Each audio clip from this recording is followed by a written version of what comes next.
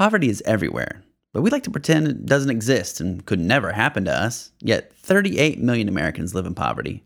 I'm Kelsey Timmerman. And I'm J.R. Jameson. Today on The Facing Project, we'll discuss the invisible poor and share a story of a woman who sees home as more than a physical space, and a story of a homeless man who wants to be seen. And later in the show, we'll be joined by community organizer Dorica Watson.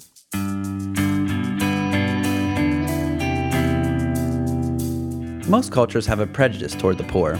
I've noticed this when I travel. I've had translators in China and Cambodia who wondered why I would want to talk to people who worked in a garment factory or who lived in a slum.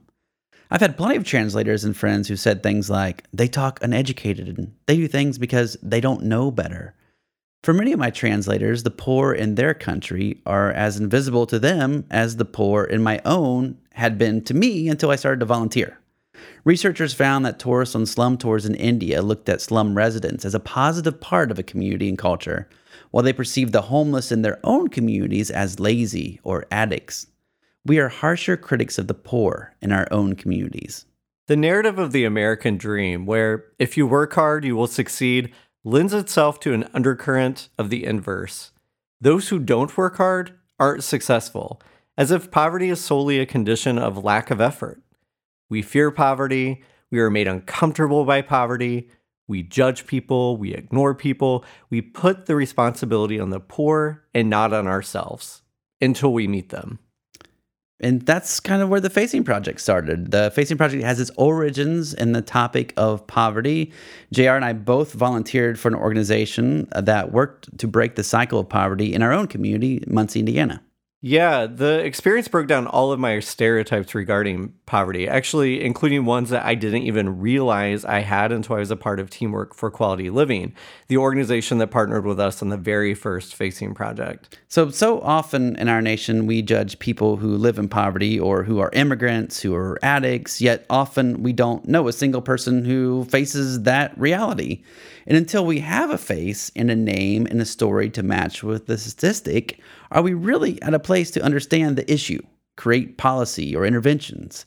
Facing Poverty told the stories of those in our community who lived in poverty. In fact, 21% of citizens of Delaware County, where Muncie is located, live in poverty, and 26% are the working poor who struggle to meet basic needs on a monthly basis. Not seeing these individuals or understanding their situations, knowing their names, their hopes, dreams, was to ignore almost half of our fellow citizens. I was once naive enough to think that if someone is homeless, they don't have a home.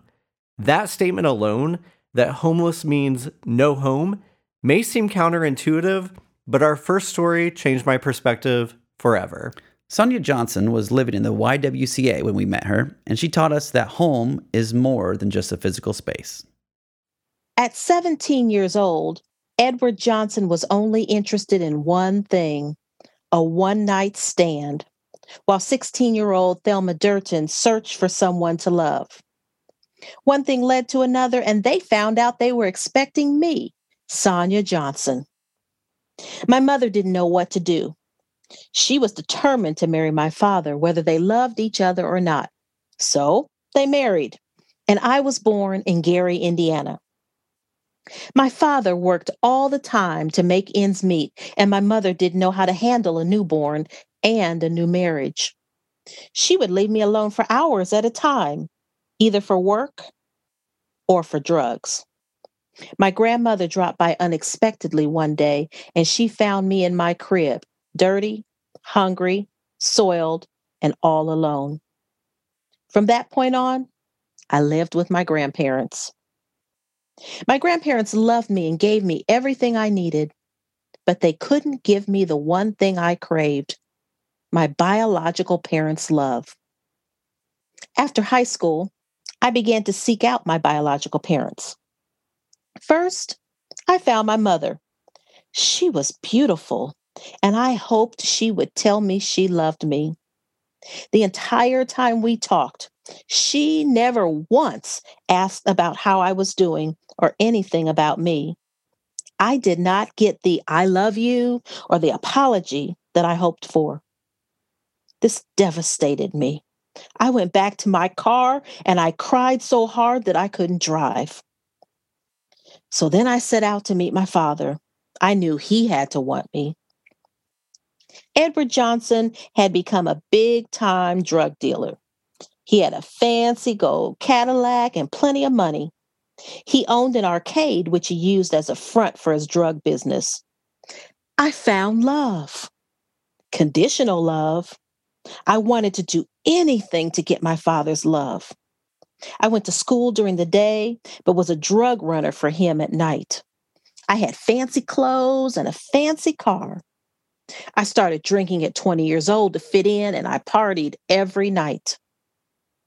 Drinking and partying so much made it hard to get to school on time, so I dropped out of college.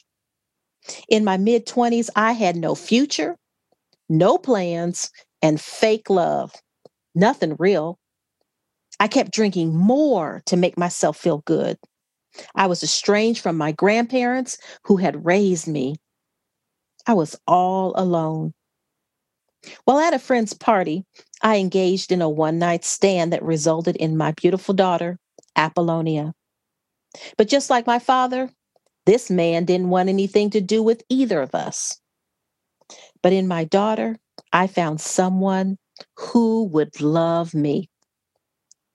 I did my best to make ends meet, but it wasn't enough. I went back to drinking to drown my pain. I left my daughter with my grandmother so I could party. At the age of 26, I was pregnant again with my daughter Mercedes.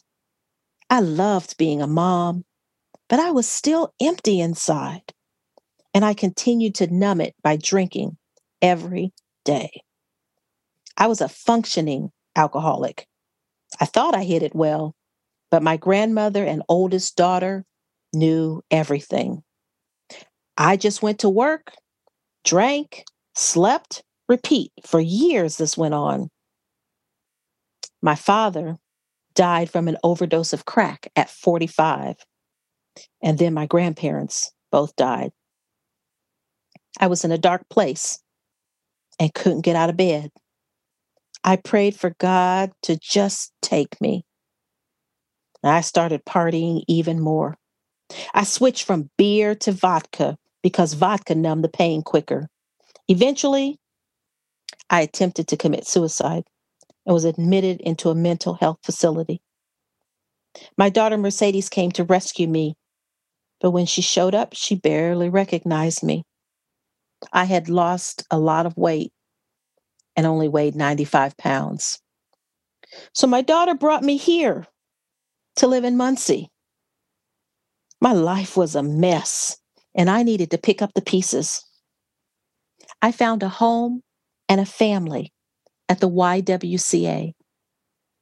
The people here have loved me unconditionally. They love me through the good and the bad. Here at the YWCA, we are family. Actually, they treat me better than my own family. These are my sisters, and we look out for each other. A lot of time, when people think of a homeless shelter, they see images of dirty, stinky addicts who are not motivated to get on the right track. The YWCA is helping to change that stereotype. Just because we live at the YWCA does not mean that we're worthless or less human. We may not have a lot, and we may be without a permanent home, but we look out for each other and make sure no one goes without their necessities. Recently, I started the boutique. We've set up an area in the building where the other ladies who live here can come in and shop through donated professional clothes for free. Earlier today, one of our residents had to go to court. I saw her walk into the common area and I said, "Girl, you can't go to court looking like that. Let's get you fixed up." So we took her into the boutique and got her dressed properly to stand before the judge. Then we all walked with her to the courthouse and supported her.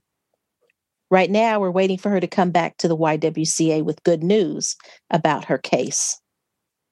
We look out for each other like that. We're a building full of women and children, so of course, we have our differences of opinion and don't always get along. Life is not always rainbows here, but we're learning ways of dealing with conflict. We've started a girl talk group, and we meet most days over coffee and talk through our problems and issues. It really helps to be in a community where we can all talk about what we're going through and find ways to handle them. Even though we live in a shelter, we do what all families do. We play games, we watch TV or movies, we exercise, take walks, we swim in the pool, we sing karaoke, we do laundry, and we go grocery shopping together. If someone here needs to go to work or school, we watch the kids while they do that. If someone needs help practicing for a job interview, we help them do that. If someone needs to talk down from making a bad decision, we do that too. Everyone has their role. My time here at the YWCA has been one of the best parts of my life, and I love this place. It has truly saved my life. I am on the path out of the shelter program and into permanent housing. By the end of this year, I will be living on my own. Now, that can be scary. A lot of us have never really lived on our own before. But I'm working through the program at the YWCA, and I'll be ready to be on my own. Even after I move out, I'll still have a family with those who are here.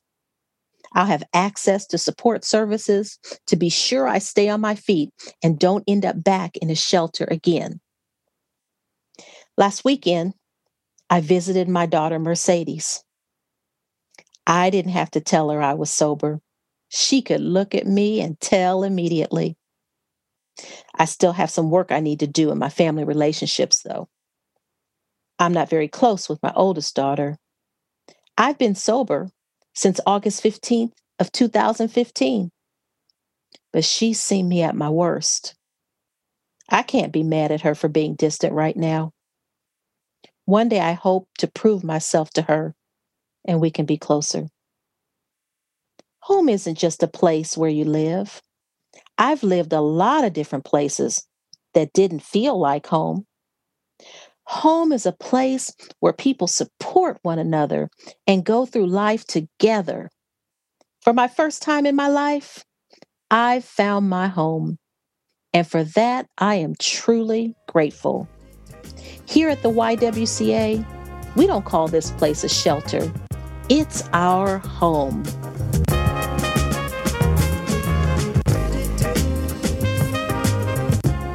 Our next story comes from Rome, Georgia, and like the first storyteller, Sonia, James has found home in an unexpected place, and his only request is simple: treat him like any other person.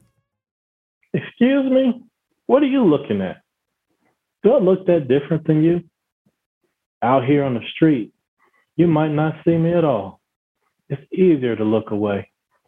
I'm not invisible. I'm a person of color. A big guy who loves to laugh with a great smile, I might add. My name is James, thanks for asking. Why don't I just get a job? Just apply at McDonald's or a fast food joint. It might surprise you that I've held a job in the past. I haven't always been like this. I work with adolescents at Northwest Georgia Regional Hospital, and for 3 years I even worked at Starbucks. How long have I been, homeless? It's fine. You may call me that, homeless. I have spent 8 to 9 years of the last 14 years without a place to belong. I have slept in hospitals to escape the heat of summers and camped out next to libraries at night. You'll meet a lot of us there. My family couldn't help me out, but friends became my family.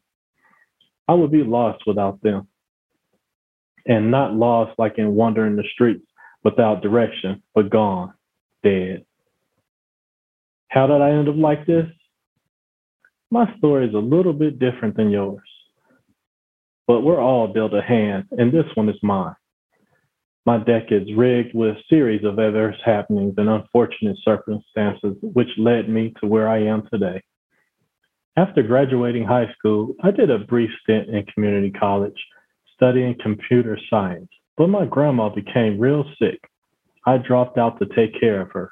Her house burnt down, she moved to a nursing home, and I've been on the streets on and off ever since. Severe depression and anxiety have plagued me for years also. To some, depression is just an excuse, just another reason that I don't have work. With no job, no prospects, no place to stay, little available help from family, you'd be depressed too. I had no support system and no one to motivate me or encourage me. I had no hope. Few truly understand how crippling severe depression can be. Everything kept piling up higher and higher. Eventually, I tried to end my life. I found help at Highland Rivers Health, a public health center that helps those with mental illness, addictions, and those in crisis situations. These people got me back on track. I started taking medication to soothe the depression and anxiety. I also received medication for congenital heart failure, which thankfully increased my quality of and chances of life. The shelter I'm at now, the Davies Shelter, has been my favorite and has become my second home, or first rather. This place has given me hope and a second chance. Some of us don't always get one, a second chance, so I consider myself fortunate. The Davies Shelter has offered me hope in ways nothing else has. I'm around people who generally care for me. These people are like family. Here I belong. I finally have a support system, and this helps stave off depression and motivates me to keep improving myself. I have to work towards something while I'm here, whether that is finding a job, making contacts, or actively trying to get better health care. When you have the necessities found in a home, it's easier to move forward. The Davis Shelter, in a way, allows me to remake myself. When you're constantly ignored or looked down upon with judgmental eyes, you begin to believe and live out the stereotypes and stigmas. It's a self-fulfilling prophecy of sorts, and you cannot help but play that role. Since I live in a home now, I have peace of mind for the first time since I was a kid, and I no longer see myself in that role. I'm becoming a person in the eyes of society again. Did you ever see me when I was without a home? For many Americans, poverty is seen and epitomized as those children the TV viewers are asked to sponsor for 28 cents a day. Children a world away, surrounded by trash, decay, and garbage. People who live without access to adequate drinking water, or those who live from cent to cent without much hope. Too many. Poverty is still abstract and distant. However, this, sadly, is not the case. And I'm living proof that it isn't. Do you know what it feels like to be without hope, a silver lining? Day after day, I constantly ask myself, where would I rest my head? Where would my next meal come from? You ask about my job situation? Well, it's mighty difficult to find a job when your immediate needs aren't being met. Yeah, I know what you might say. If I had a job that pays, then I get out of that situation. Simple, right? But it's not. For me, my debilitating health renders hope for a job minuscule. Who would hire a health liability? It's easy to judge my situation while you have a full stomach. Sure, give me your spirit change. Sure, give me a cutout of the classifieds. To you, I may be invisible. All other invisible people all over Rome, Atlanta, and your city are anything but. But what I really want, what I really need is for someone to talk to me. Talk to me. Talk to me and treat me like a person. My name is James. I am educated, well-read, and articulate. I am a victim of circumstances. I would never choose this for myself. So please don't treat me like I do. I can see in your eye that you have asked questions of people like me. You judge us before you even know us. Treat us like people. Say hey. Don't feel obligated to give, but please give us the time of day for a passing greeting.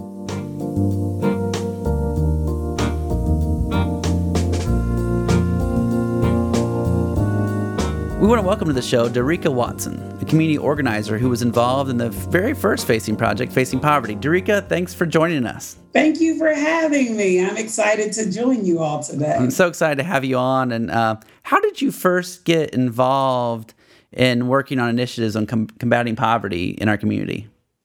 Yeah, I often tell people I didn't find poverty, poverty found me. I absolutely grew up as an under-resourced child. And from there, I grew up then to be an under-resourced adult. And when I think about that process, I really began to say, I want to be as far away from poverty as I could possibly be. And throughout my time at Ball State, throughout obtaining my degree, there was an opportunity for the graduating seniors to do some volunteer time with a local nonprofit that was working on poverty alleviation. And I thought I would like to spend my time doing anything but that. It kind of felt like I was going to be serving a prison sentence. And I was more interested in serving that sentence than showing up at a community event with an organization that focused solely on poverty. But I quickly found out that not only was that my background, but it would also be my future. Just really advocating for and walking alongside individuals who were under-resourced, helping them find their voice. So the term poverty itself is sort of pretty broad brush. Like, do you prefer to say under-resourced, or how do you differentiate between? It's really kind of how I feel in the moment. For many years, I didn't like to hear the word poverty mentioned. I would hear it mentioned, and I felt like I was demeaning a group of individuals. And so I stopped saying it. I would say underserved, under-resourced communities. And then one day someone said to me, if you're going to empower individuals, allow them to own that word. And it literally changed my mindset. I used to tell a little story. This will be quick, but I used to tell a little story because I absolutely love The Lion King. And there's this one point in The Lion King where the hyenas are saying Mufasa, right? And they're saying Mufasa. And every time they say Mufasa, they shiver and they say it again, say it again. And they keep saying Mufasa. And that's how I felt like I wanted to help individuals who are in poverty represent themselves.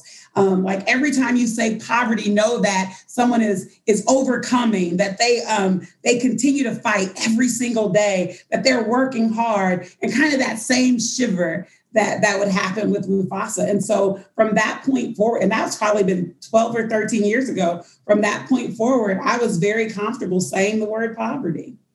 Yeah, so there's multiple different types of poverty that folks talk about, including like situational, generational, and cyclical. Could you kind of break those down a little bit for us?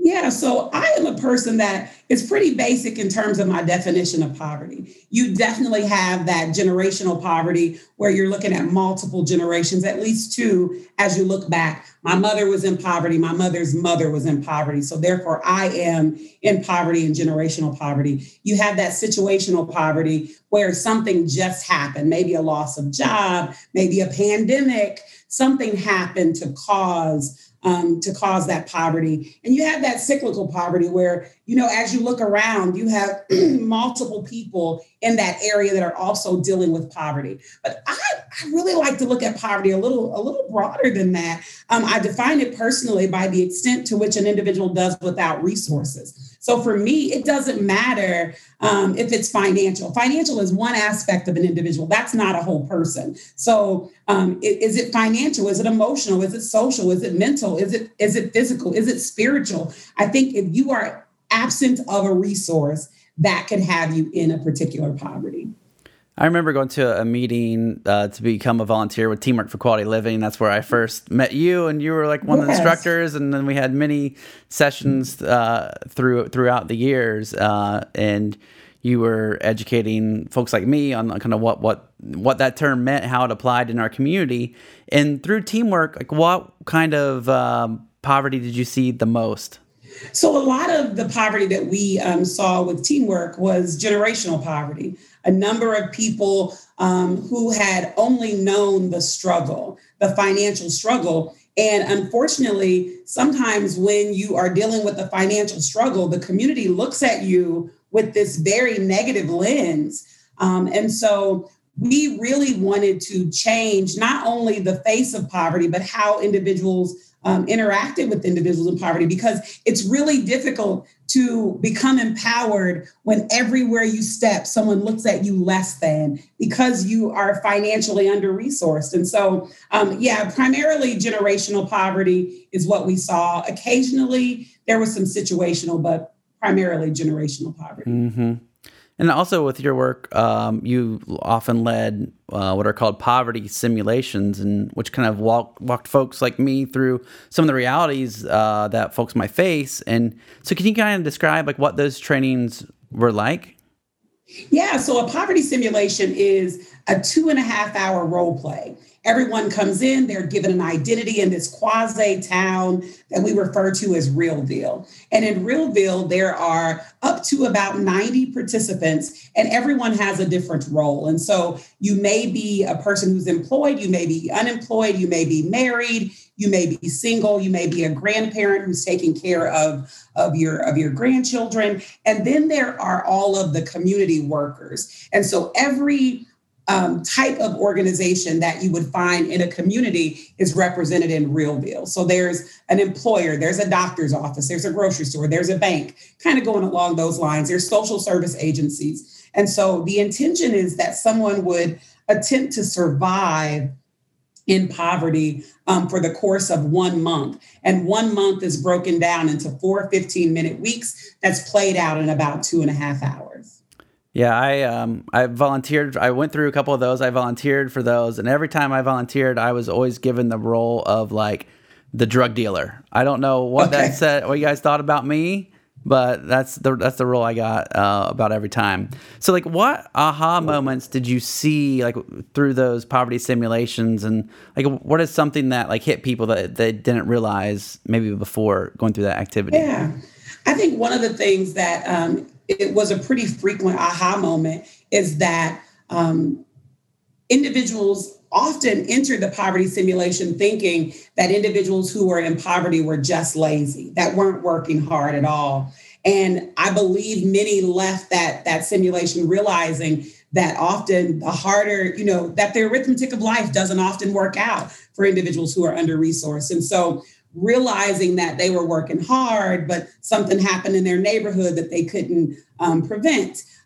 Something happened in their community, or something may have been taken, or they paid a bill, but they didn't have a receipt. So no one trusted the fact that you actually had paid a bill. So there were a lot of aha moments. And we reckoned with a lot of judgments that had been made about, financially under-resourced people. So those ahas were really clear. Another aha that just comes to mind is with education, how a lot of school, there's this poem that said something, I don't know the exact title, but it's because I ain't got no pencil.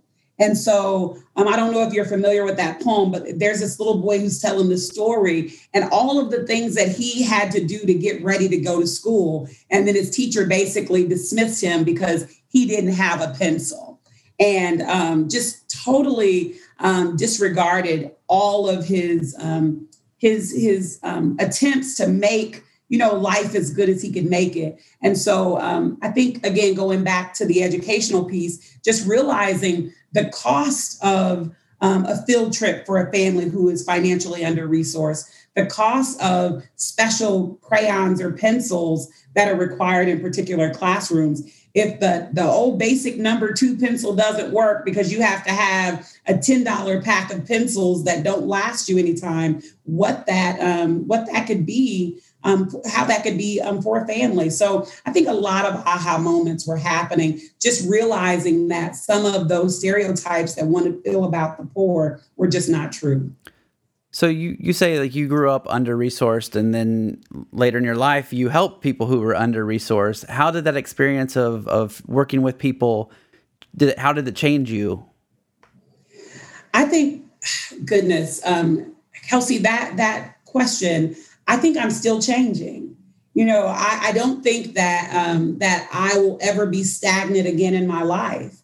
I think that I realize being an under-resourced person, I didn't have voice, choice, or power. And it often felt like things were happening to me. And so I realized that I was able to get beyond that place, and not because I was able to do it, you should be able to do it too. But because I was able to do it, let's walk together so that increases your opportunity, that web of support, so to speak. Let's help make this community a better place. And I think that's probably the one thing that I learned that I could give back, that no one does anything in isolation. We all need someone to make it. We all need someone to see the best in us.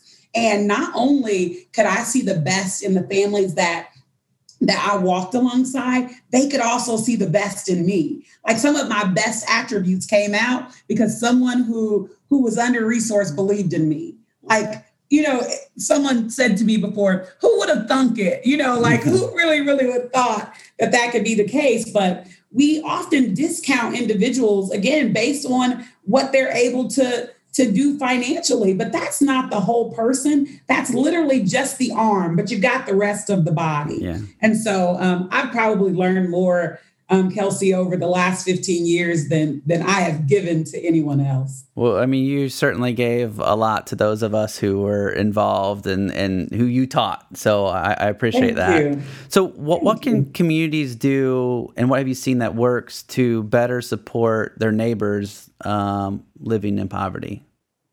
Yeah, I think the one thing for me that I am a huge advocate for is relationships. One of my favorite quotes, human relationship is the sledgehammer that obliterates every societal difference. I believe that when we take the time to create a relationship, specifically with someone that's different from us, magic can happen.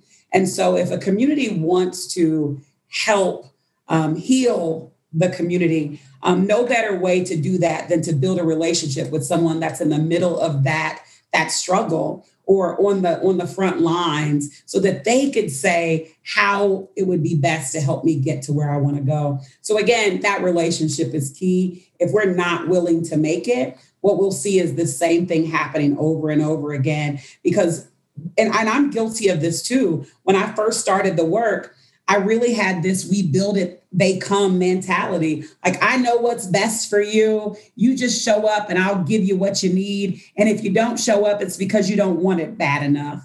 And I realized that's just a trick of the enemy. That is not true at all. We can't believe that we know what's best for someone else, because we do not.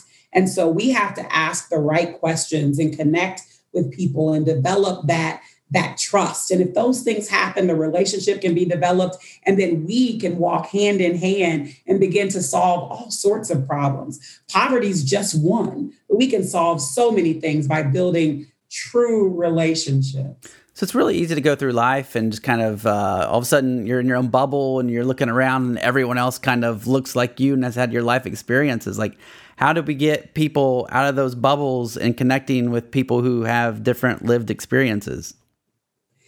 I think if I really had the answer to that, I'd probably be a millionaire and I would not be in the place that I am right now. But I think that if we want better, we have to do better. And so I don't think that we're going to be able to force anyone to do anything. But there is this quote. As a matter of fact, Molly, it's a Molly Flotter quote. And I don't even know if she remembers it, but I hear people's words and then I'll recite them later. And someone will give me credit. And I'm like, but it wasn't me that said it. But she said something along the lines of, with poverty, we could absolutely do nothing. And maybe it'll go away. Or maybe it'll be so bad that it'll rip the fabric of our community, so much so that we will not be able to recognize it. And what I take that to mean is that it doesn't matter if you are in financial poverty. It doesn't matter. But if someone in your community is, then you are affected by it. And why not figure out how we can be the solution instead of continuing to move that problem forward? And so it really takes that opportunity to say, if we want change, we have to be more than just doing lip service. We have to be really ready to walk it out. Now, I will tell you, there are some organizations that make that relationship a little safer.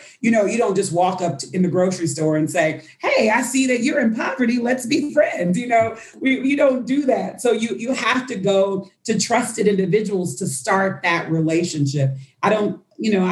Now, it can happen in a different way, but I think when it happens in a different way, we don't get to know everyone and understand the hidden rules in which that have allowed us all to thrive and live our lives. Well, Zurika, you've been the nexus of so many of those relationships in our community. And just thank you so much for taking the time to be with us today and for all of your work.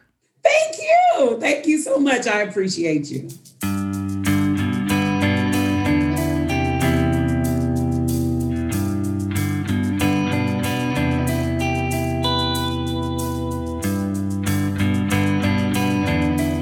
James's story was written in collaboration with Matt Pulford for Facing Hope in Rome, Georgia, and was performed by Curtis Martis. Sonia Johnson's story was written in collaboration with Angie Rogers-Howe for a Midsummer Night's Narrative Storytelling Festival, and was performed by Terry Whitt-Bailey. Extra special thanks to our partners at the Muncie Civic Theater. To listen to past episodes of this program, visit indianapublicradio.org/The Facing Project. From there, you can subscribe to the podcast where you'll get episodes of The Facing Project delivered to your device each month. Listeners can contribute stories or volunteer to share the stories of others with The Facing Project that may appear on the show. More information at facingproject.com/inspireaction. And to continue the conversation about this episode, find us on Facebook at The Facing Project. The Facing Project is recorded at Indiana Public Radio at Ball State University in beautiful Muncie, Indiana, and is produced by the amazing producer extraordinaire, Sean Ashcraft. The show is distributed nationally through PRX. We are your hosts, Kelsey Timmerman and J.R. Jameson, and until next time, we wish you the courage to share your own story and the empathy to listen to others.